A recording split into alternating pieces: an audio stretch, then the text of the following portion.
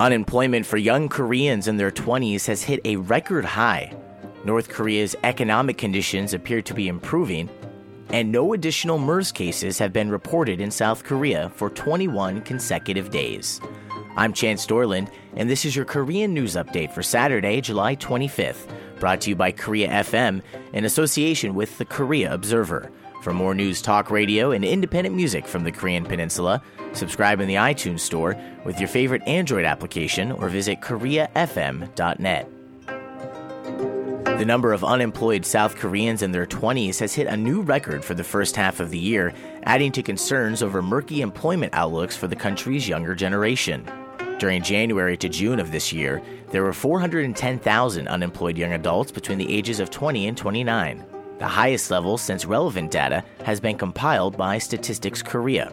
And as of May, 34.8% of jobs held by Koreans 15 to 29 were temporary positions that did not guarantee continuous employment.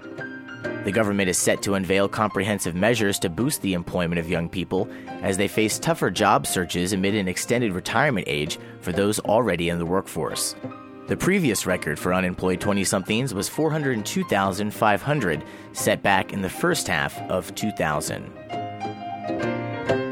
North Korea's economic conditions appear to be improving thanks to a series of economic and agricultural reforms the country has introduced.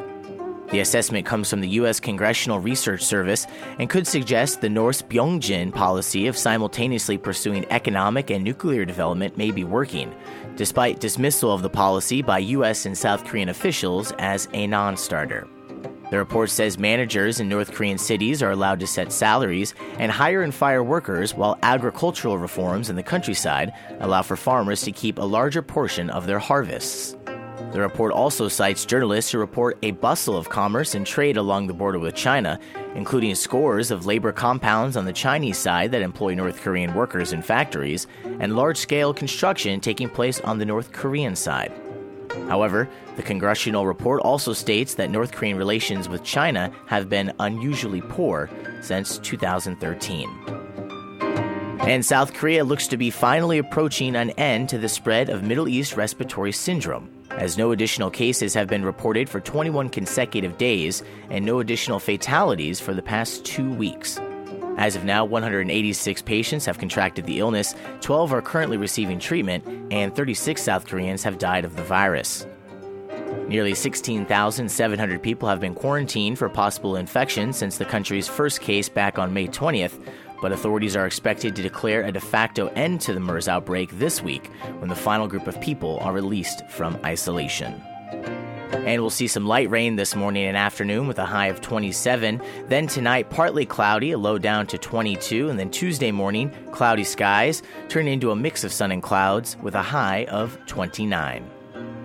The Korean News Update is brought to you with support from Groove Magazine. Get the lowest ticket price available for the upcoming Incheon Pentaport Rock Festival, as well as a free subscription at groovekorea.com. Subscribe to the Korean News Update through the iTunes Store or Android podcasting applications. And for more news, talk radio, and independent music from the Korean Peninsula, visit koreafm.net. I'm Chance Dorland.